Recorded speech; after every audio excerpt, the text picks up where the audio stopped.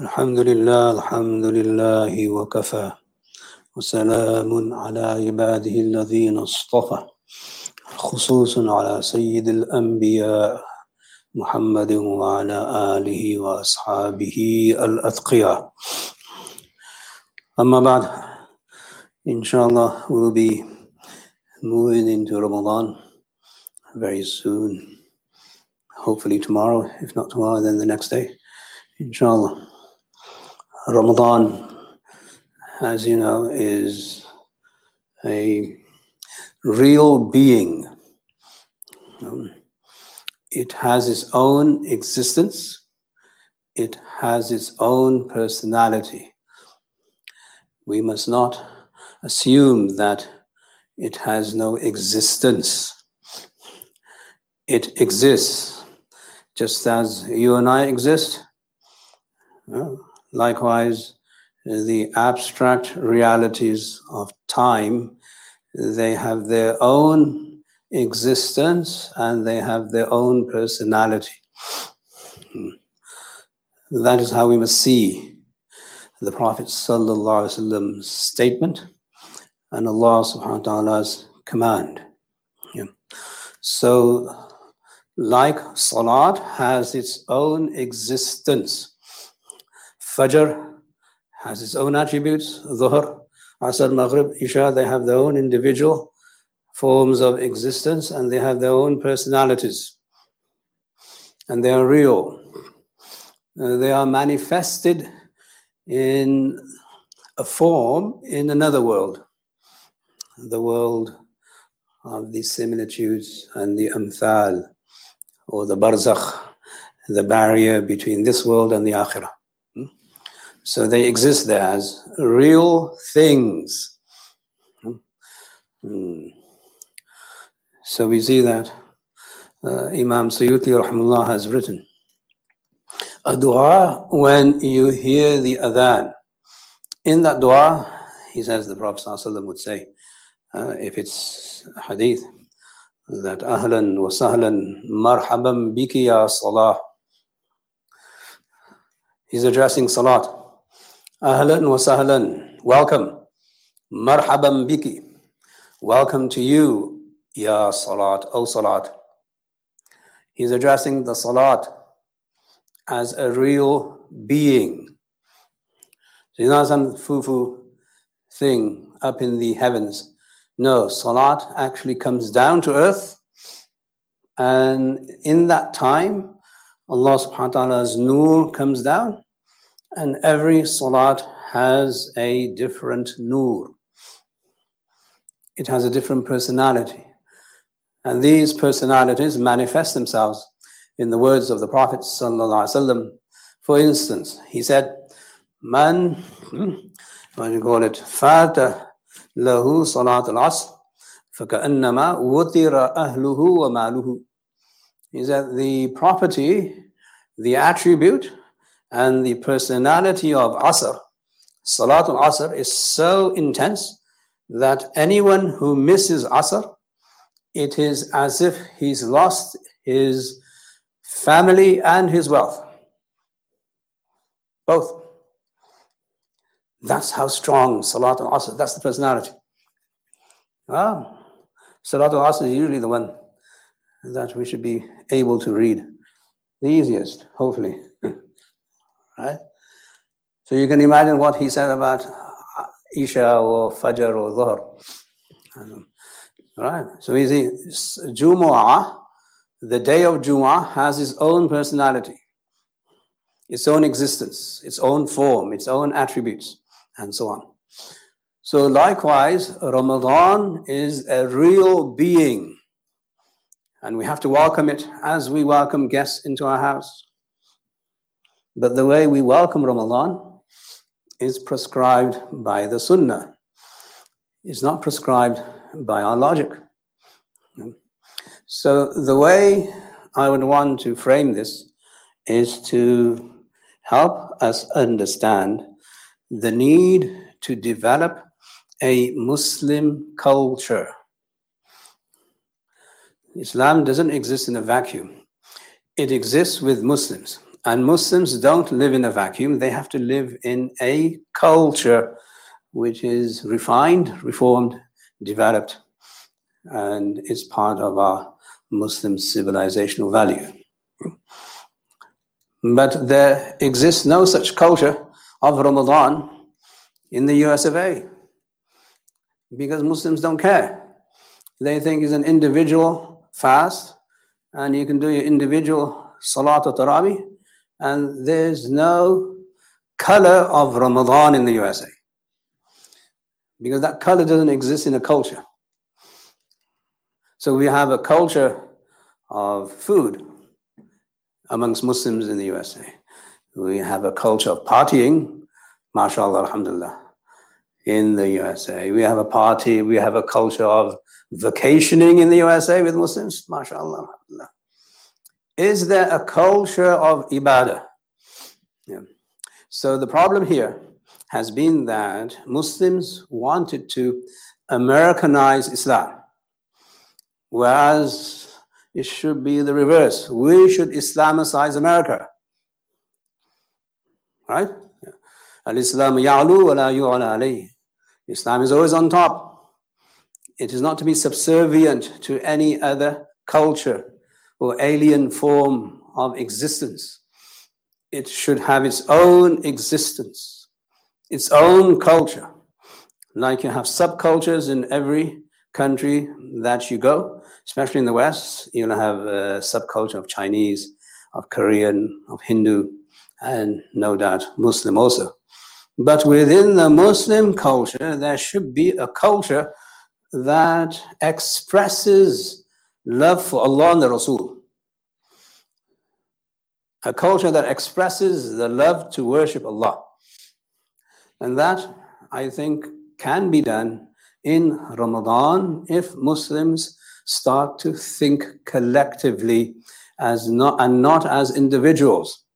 When they start to think as an ummah and not as individual families living in a single home family. That collectiveness gives us a sense of an ummah, that we are here to help each other. If we do not create this culture, I dare say we will lose many Muslims in the next few decades, because they will have nothing to hang on to. Nothing. Absolutely nothing. Because Islam is not in the heavens. It's here on earth. So if Islam is not treated as a culture, is not administered as part of the culture, it is not introduced to our younger people as a real culture that we can actually exist in, live in, relish, and execute, then I see that we might be in trouble. We might be in dire straits, unfortunately. So now, we say that Ramadan has a personality. So this personality has to be captured by a Muslim community.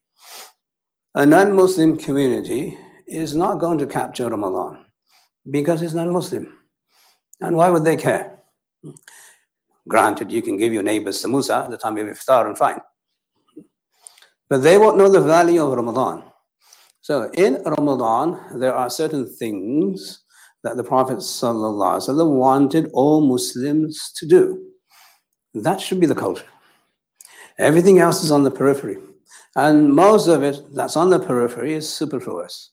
And some of it, unfortunately, is un-Islamic, which we see, unfortunately, even in Muslim countries. So I'm not bashing the US, I'm saying that across the world, there seems to be a lack of appreciation for the welcoming of Ramadan as a real being. This Ramadan, if he was a person, he would come into your house, he would come into your community and say, this is what we're going to do. So, on the whole, alhamdulillah, this is Allah subhanahu wa ta'ala's fadl on the ummah, that we still fast, alhamdulillah. This is Allah's tawfiq. And this has its own effects on us and effects on other people. But in Ramadan, we are expected to do much more. Much more. Right? So on an ordinary occasion, the Prophet ﷺ would not wake up his family for tahajjud, for nafil at night. He would let them sleep. If they woke up, they woke up. Right? In Ramadan, what did the wives say? He used to wake us up. Get up. What does that mean? It means the Prophet ﷺ is raising the awareness in his wives that Ramadan is supposed to be treated special. Not with the way that we treat anything outside of Ramadan. So he would wake them up. Get up. That's what he would say. To whom? His wives. He said, you're not relaxing. You're going to be doing ibadah the way I'm doing ibadah. Not as much as I do, but at least something. So this is the seriousness of a culture that we need to implement. So each one of us should at least, as we wake up, alhamdulillah, for suhoor, spend a few minutes, a few moments with Allah. That's Ramadan. What does Ramadan want us to do? Spend special moments with Allah throughout Ramadan, especially at the times when Allah comes down to the first heaven. That is at the time of tahajjud, at the time of suhoor. Allah comes down to the first heaven every day, without fail. And He announces, is there anyone who needs help so I can help him? Is there anyone who needs forgiveness so I can forgive him? Is there anyone who needs rizq so I can give him rizq? Allah announces every day. But in Ramadan, it is intensified 700 times more. That is why He would wake up His wives and say, you must wake up and you must worship Allah subhanahu wa ta'ala in honor of Ramadan. This is a culture. Okay? So, unfortunately, we have suhoor parties across the world. Muslims have changed so much that instead of having nawafil and dhikr and dua and tilawah of the Quran, they have suhoor parties. What have we come to?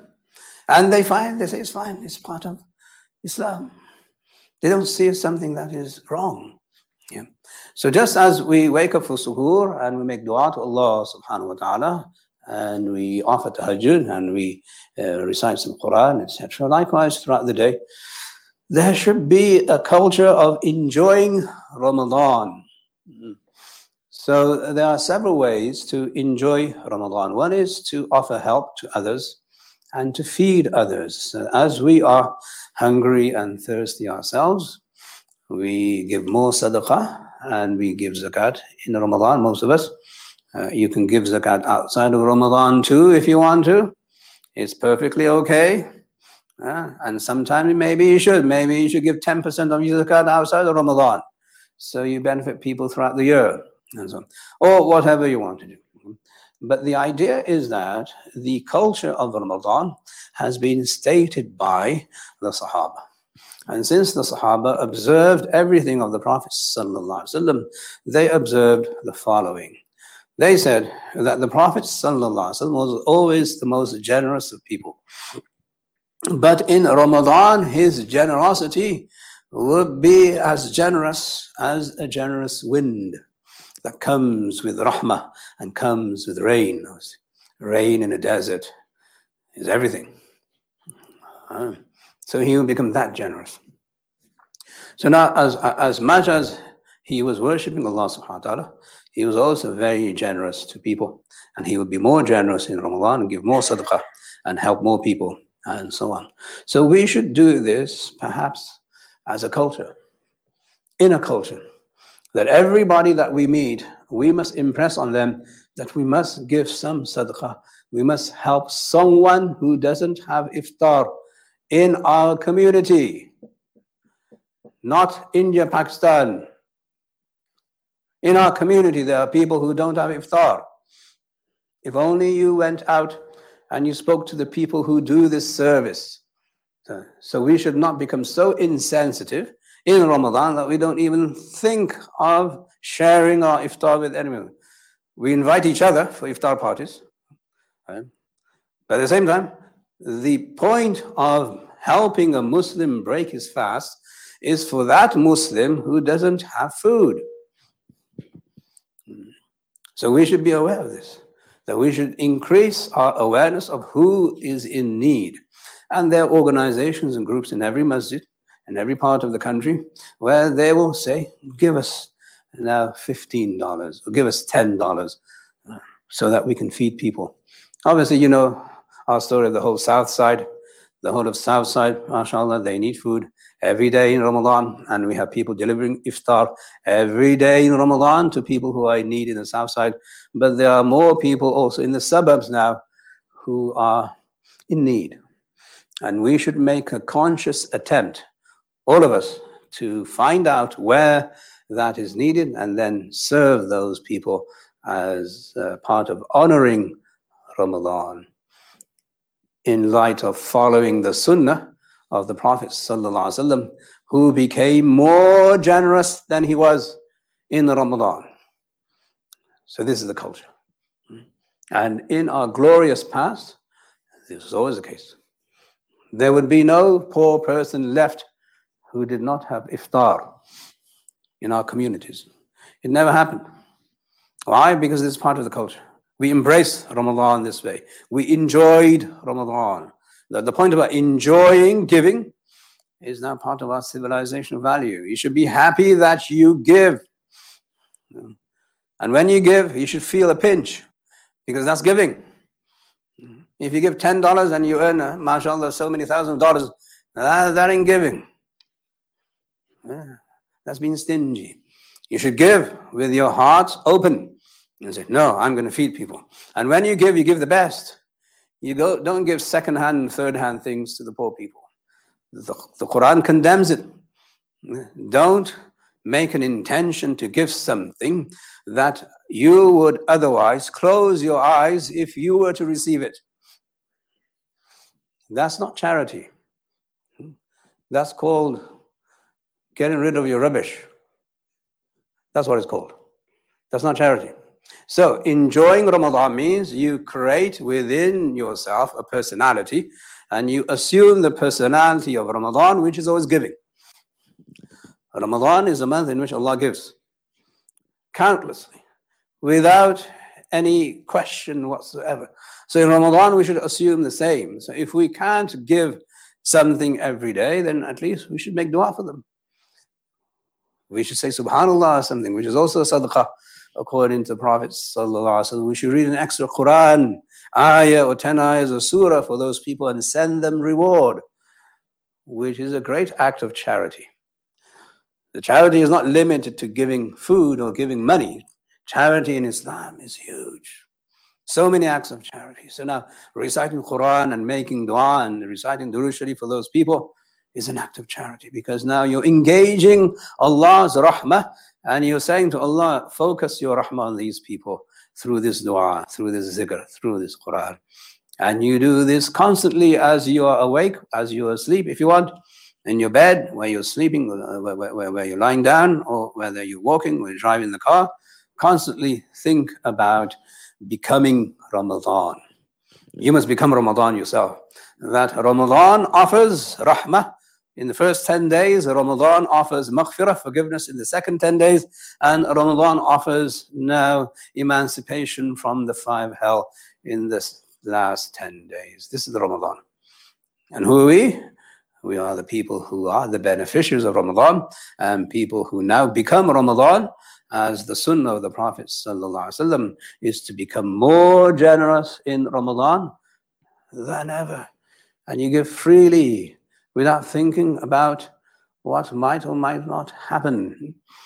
Investing and planning for retirement and college funds, that's all fine.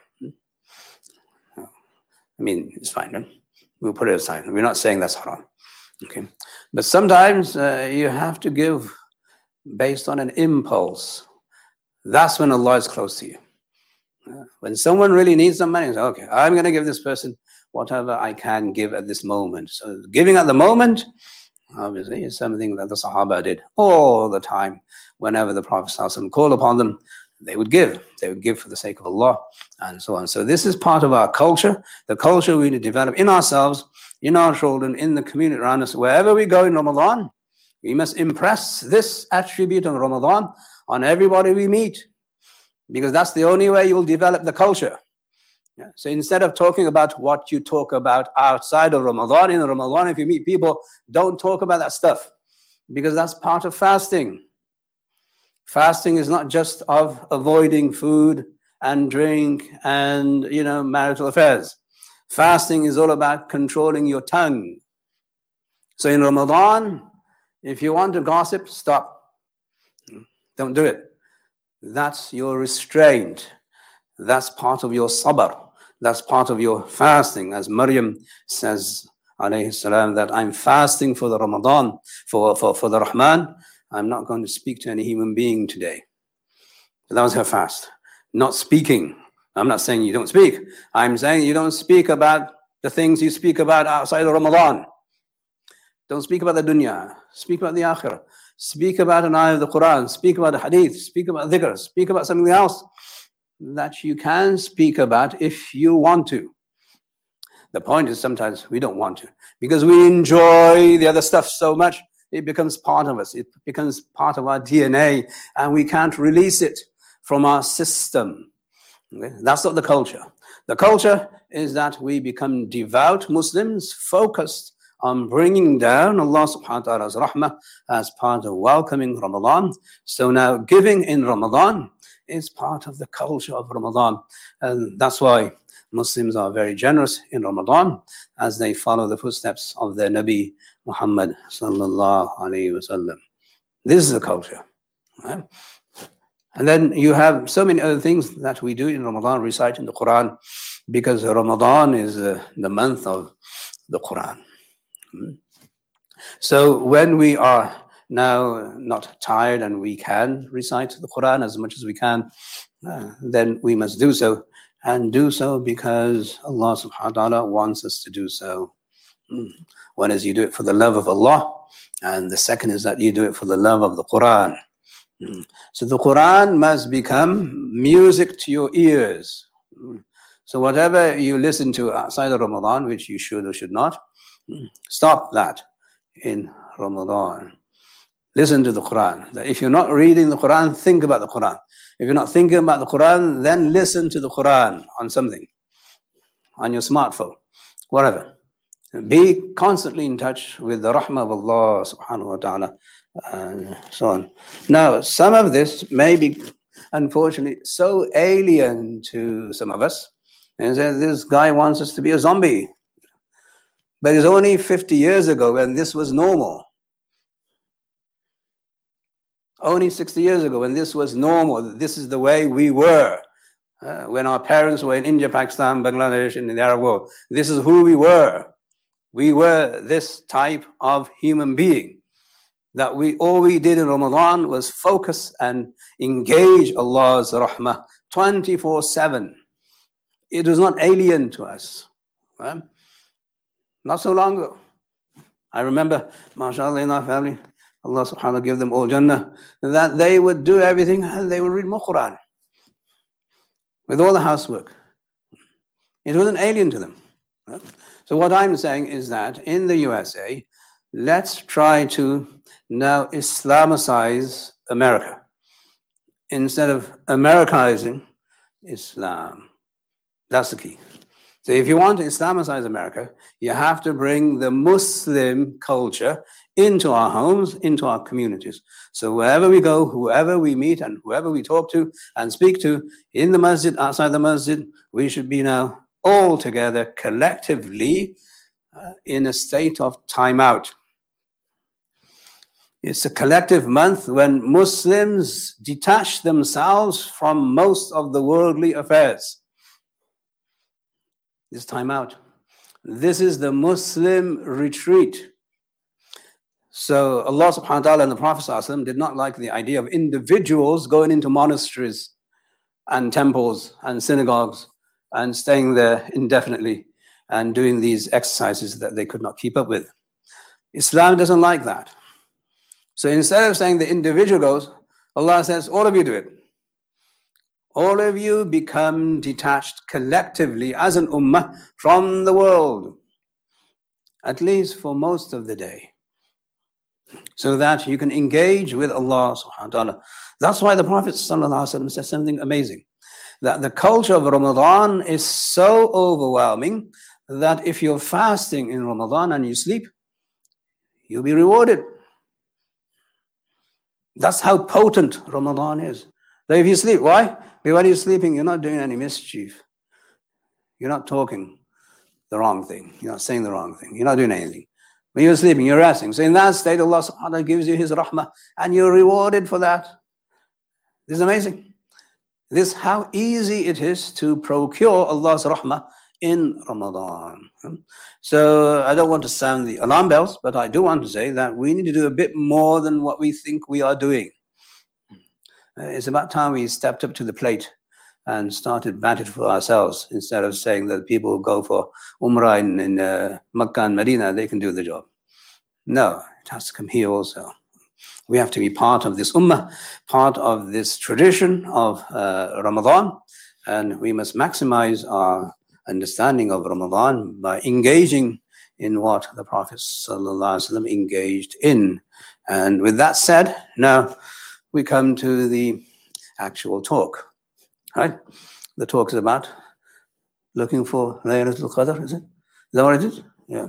So now, this is the background. When you're, the doors of the heavens open up on the 15th of Sha'ban, on the night.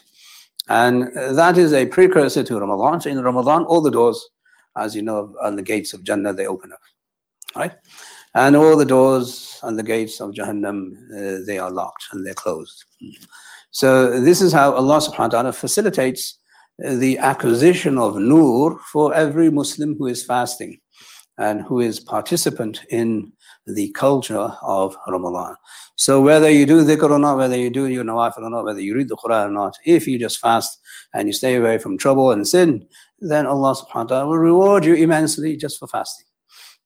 This is the benefit of Ramadan. And everybody, alhamdulillah, does that. And Allah give us more tawfiq to do that and accept us, inshallah. So that is now, the purpose of that is to become receptacles of Allah's nur. Yeah, that's the point of Ramadan. In Ramadan, we should program ourselves so that we become receptacles of Allah's nur. So at the time of salat, we do salat. At the time of recite the Quran, we do that and you stay away from trouble. And at the time of fasting, before you break your fast, you make dua. At the time of suhoor, you make dua and you do tahajjud and you do your tarawih and so on. So this will now slowly help you develop stamina to receive nur. Nur doesn't come down upon a human being if he does not have iman. That's number one. Right? So people who don't have iman, they have no nur.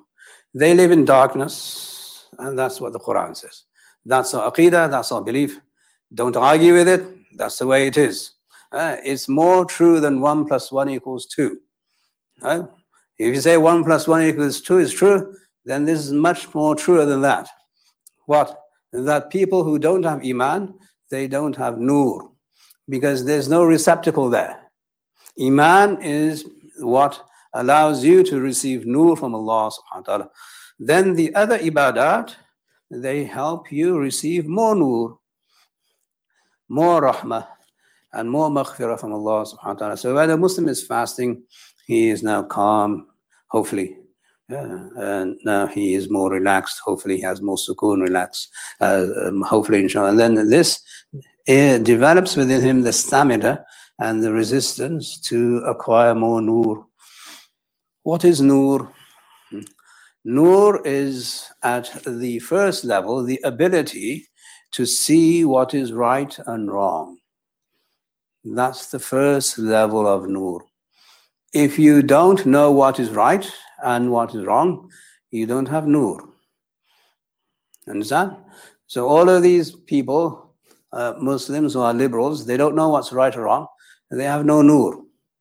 So they would be best served if they just understood that the Quran is revelation and what the Prophet ﷺ said is also revelation, and that carries tremendous nur. So you don't fight it, you don't argue with it, you don't debate it, you just accept it as part of being a Muslim. And then you say, this is right and this is wrong. This is the lowest level of nur. The lowest. So you don't have to make it some kind of pseudo-intellectual exercise that you fight with everybody, this is right, this is wrong. No, it is what it is. This is right and this is wrong. That's the nur that a Muslim carries. Then when he does ibadah, there's more nur. The problem is that when Muslims do ibadah and they have no receptacle of nur, by dismissing the Quran and Sunnah, then there's no nur that penetrates.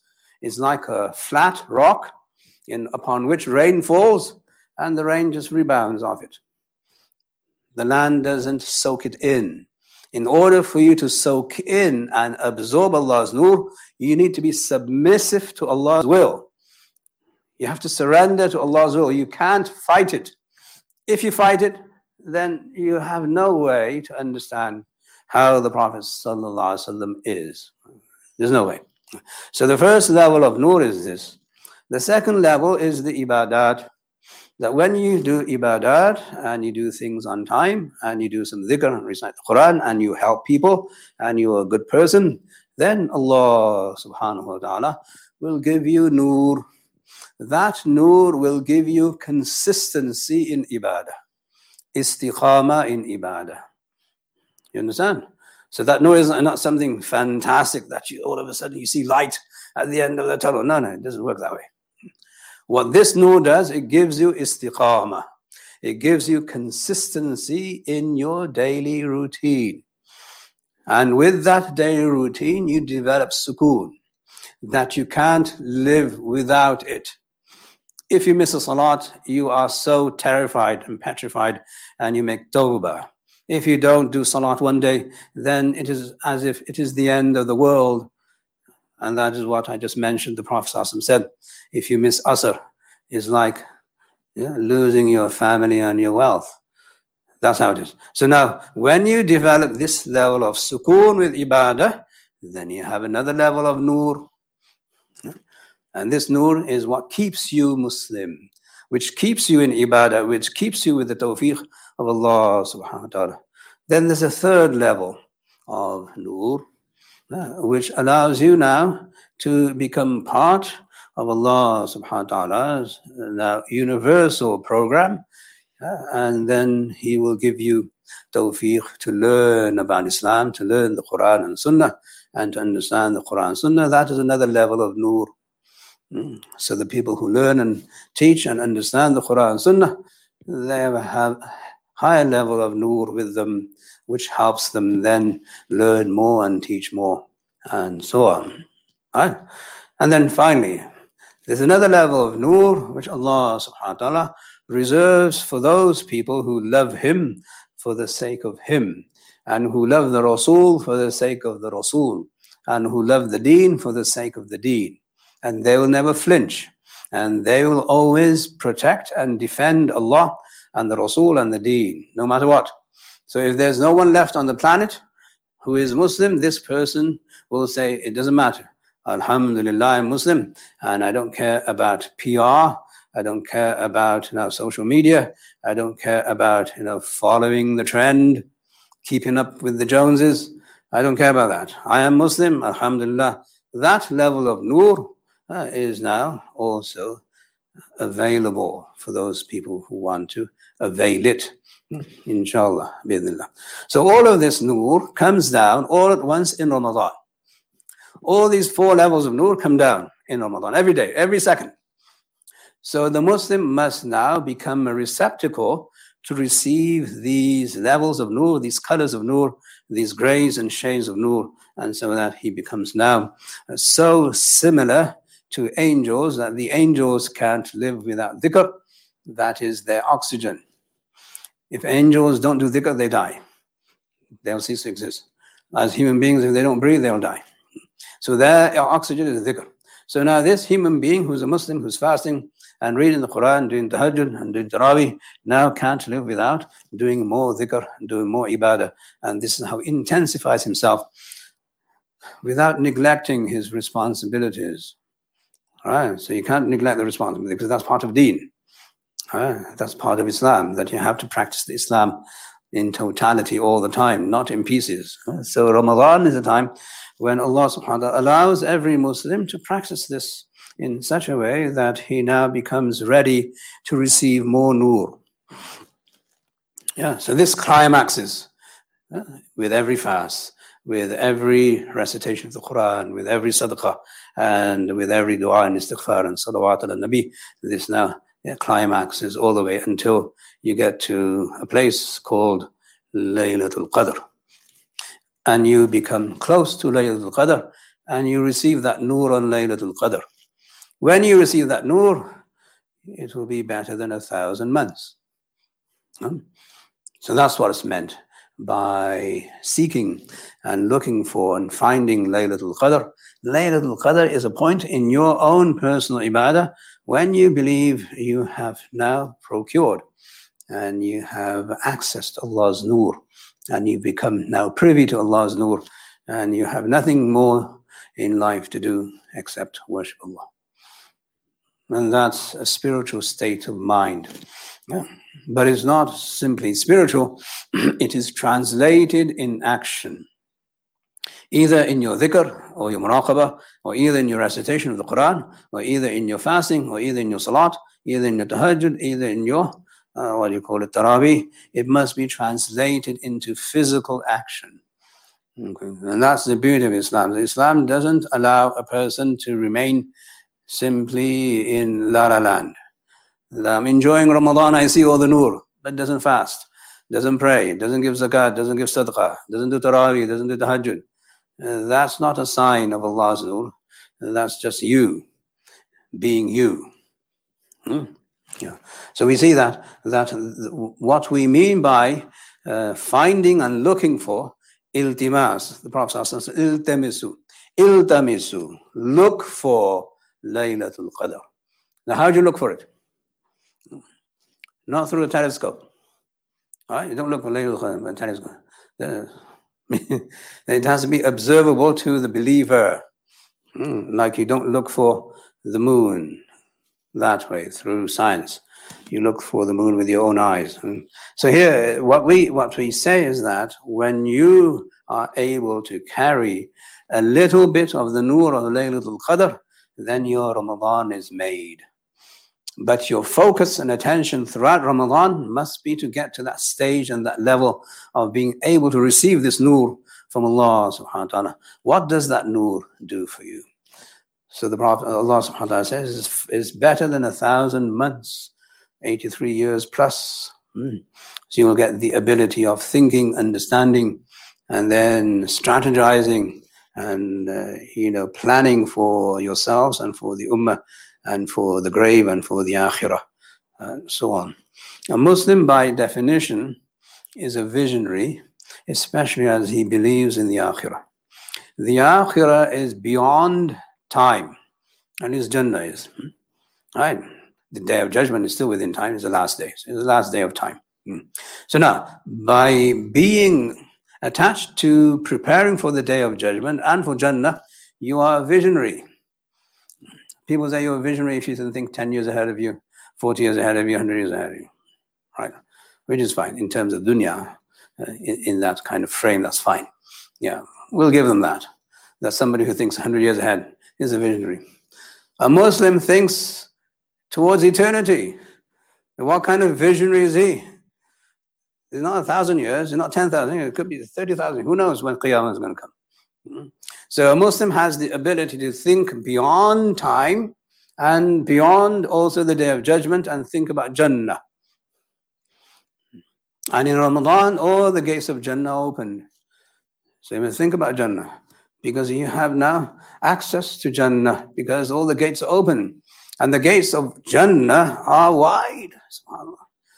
They're wider than heavens. So wide. And you should be able to access that through your ibadah, that you're now at the courtyard of Jannah through your ibadah and you're right there. And then when the aroma and the fragrance of Jannah comes upon you, you react by doing ibadah. That's what it means that the gates of Jannah open, means this, that Allah's tawfiq comes to you because the winds of paradise comes with the aroma and the fragrance, and that comes upon you, and then you react by worshipping Allah. That's what it's meant by the gates of Jannah being opened in Ramadan. This is how Muslims used to be collectively. Now, I'm sure many of you as individuals have, mashallah, been able to do in Ramadan what you want to do. And hopefully may Allah accept and give you reward for that, inshallah ta'ala. But I'm saying that we have to now move from the individual to the collective and start spreading this message to everybody that we know, because we only exist as an ummah. We cannot exist as an individual. Okay. The power of the ummah and the power of thinking together and thinking alike with the nur of the Prophet ﷺ is now our preservation. That's the only way we will preserve Islam, by collective thinking, that we must now be the ummah that Muhammad ﷺ wants us to be. And then that's why we think of others in Ramadan, and we give zakat, and we give sadaqah, and we feed people in Ramadan, because we have a collective nature. Muslims have a civilization. We don't need another civilization to tell us how to eat, how to use a restroom, how to sleep, what to eat, what not to eat, how to dress, how to behave, and how to worship Allah subhanahu wa ta'ala. We don't need another civilization to do that. We already have a civilization. It is far superior than any man-made civilization. This came from Allah subhanahu wa ta'ala to the Prophet sallallahu alaihi wasallam, and then through his generosity, he distributed this to the Sahaba. This is one of the meanings of the generosity of the Prophet sallallahu alaihi wasallam in Ramadan, that he would give them more advice, and he would give them more dua, and he would recite the Quran more for the ummah in Ramadan.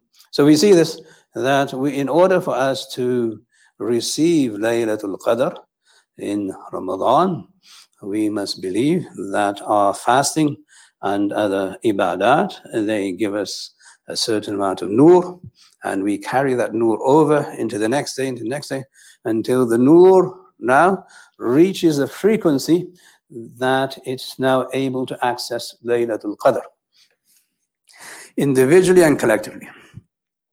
So the collective nur of the ummah reaches its climax most probably on the 27th night. Most probably, according to some of the Sahaba. That's why we say the 27th night is Laylatul Qadr. That is for the collective ummah. But you have your own individual Laylatul Qadr also that you may access. Abu Hanifa rahimahullah said that I've seen Laylatul Qadr outside of Ramadan. Why? He was constantly in ibadah. He already has the nur. If you're already in the same frequency and wavelength of Laylatul Qadr throughout the year, you're going to see Laylatul Qadr in Ramadan, outside of Ramadan. There's no doubt in that. Right? Yeah. So we must believe that's why he's our Imam. He's not simply our Imam because of his intellectual brilliance and genius. He's also our Imam because he is our Imam in Ibadah also. That the way he did Ibadah, no one else did in his time. Yeah, that's why he's our Imam. So both spiritual and Islamic, intellectual, he is our Imam. So he says, and then Abdullah ibn Masud radiallahu anhu before him said the same thing. That Ramadan occurs in Ramadan and outside Ramadan for those who know how to seek it. This is now the understanding. So the nur we procure through Ibadah now accumulates, and it develops a frequency with which you can tune into Laylatul Qadr. If you can do that in Ramadan, you're lucky. MashaAllah. Once in your lifetime, you'll be lucky. If you do it every year, without fail, then you're luckier. And if you can do it outside of Ramadan, then obviously you're Abu Hanifa. Right? So this is how we say procuring Laylatul Qadr, looking for Laylatul Qadr. Now, finding Laylatul Qadr is all through ibadah, through dhikr, through tilawah, through dua, through istighfar, by not wasting our time too much, and by feeding people, by being concerned and caring for people which is, I think, the most important thing. Allah subhanahu wa ta'ala cares so much for the Muslim that in Ramadan he forgives so many people every day. The hadith says 70,000 people every day he releases potentially from Jahannam. Every day in Ramadan. Those who might otherwise be condemned to Jahannam, they are released every day, 70,000. Who does this? The being who cares. If Allah doesn't care, then we're doomed. But alhamdulillah, He cares. وَإِنَّ اللَّهَ بِالنَّاسِ لَرَؤُوفٌ رَحِيمٌ. Allah indeed with people is very caring. Ra'uf, very caring. He cares much more for Muslims than non-Muslims. That's also much truer than 1 + 1 = 2. The universe exists only because of the Muslims. Had it not been for Muslims, the universe would cease to exist. That's also true. So Allah cares. How much does He care? That He wants to forgive everybody in Ramadan so that they don't have to face Jahannam. They don't have to taste it. This is how caring He is. Yeah. So what do we do to reciprocate? We care for what He says. And we do what He says. And we follow His Habib, the Prophet ﷺ, in chorus with all of the Muslims across the world. So, inshallah, my sincere advice to me and to all of you is that we must, inshallah, engage in trying to develop a Ramadan culture in this part of the world. It won't happen overnight, but it will happen if you talk about it. If you don't talk about it, it won't happen. You have to promote this idea and this ideal to all Muslims that you meet in Ramadan, after Ramadan, outside of Ramadan, that we need a Muslim culture in America. And who is going to do that? The angels will do it. We have to do it. And we have to speak about it. So we should have pride in who we are and what we are, and we should believe in our own independent civilization, civilizational values, and we should love Allah and then do what He wants us to do so that we may be able to procure and access, inshallah, Laylatul Qadr. May Allah subhanahu wa ta'ala grant us all Laylatul Qadr this year and every other year that we are alive. May Allah subhanahu wa ta'ala allow us and give us the tawfiq to do what pleases Him the most. May Allah subhanahu wa ta'ala forgive us all. May Allah subhanahu wa ta'ala take away and remove all our problems and our issues. May Allah subhanahu wa ta'ala help those who need help. May Allah subhanahu wa ta'ala cure those who need cure. May Allah subhanahu wa ta'ala assist those who need assistance. And may Allah subhanahu wa ta'ala forgive us. Forgive all the Muslims who came from Adam until the last person on this planet. Ameen ya Rabbal Alameen. Wa sallallahu ta'ala ala khayri khalqi Muhammadin wa alihi wa ashabi ajma'in. Bi rahmatika ya arhamar rahimin. Walhamdulillah.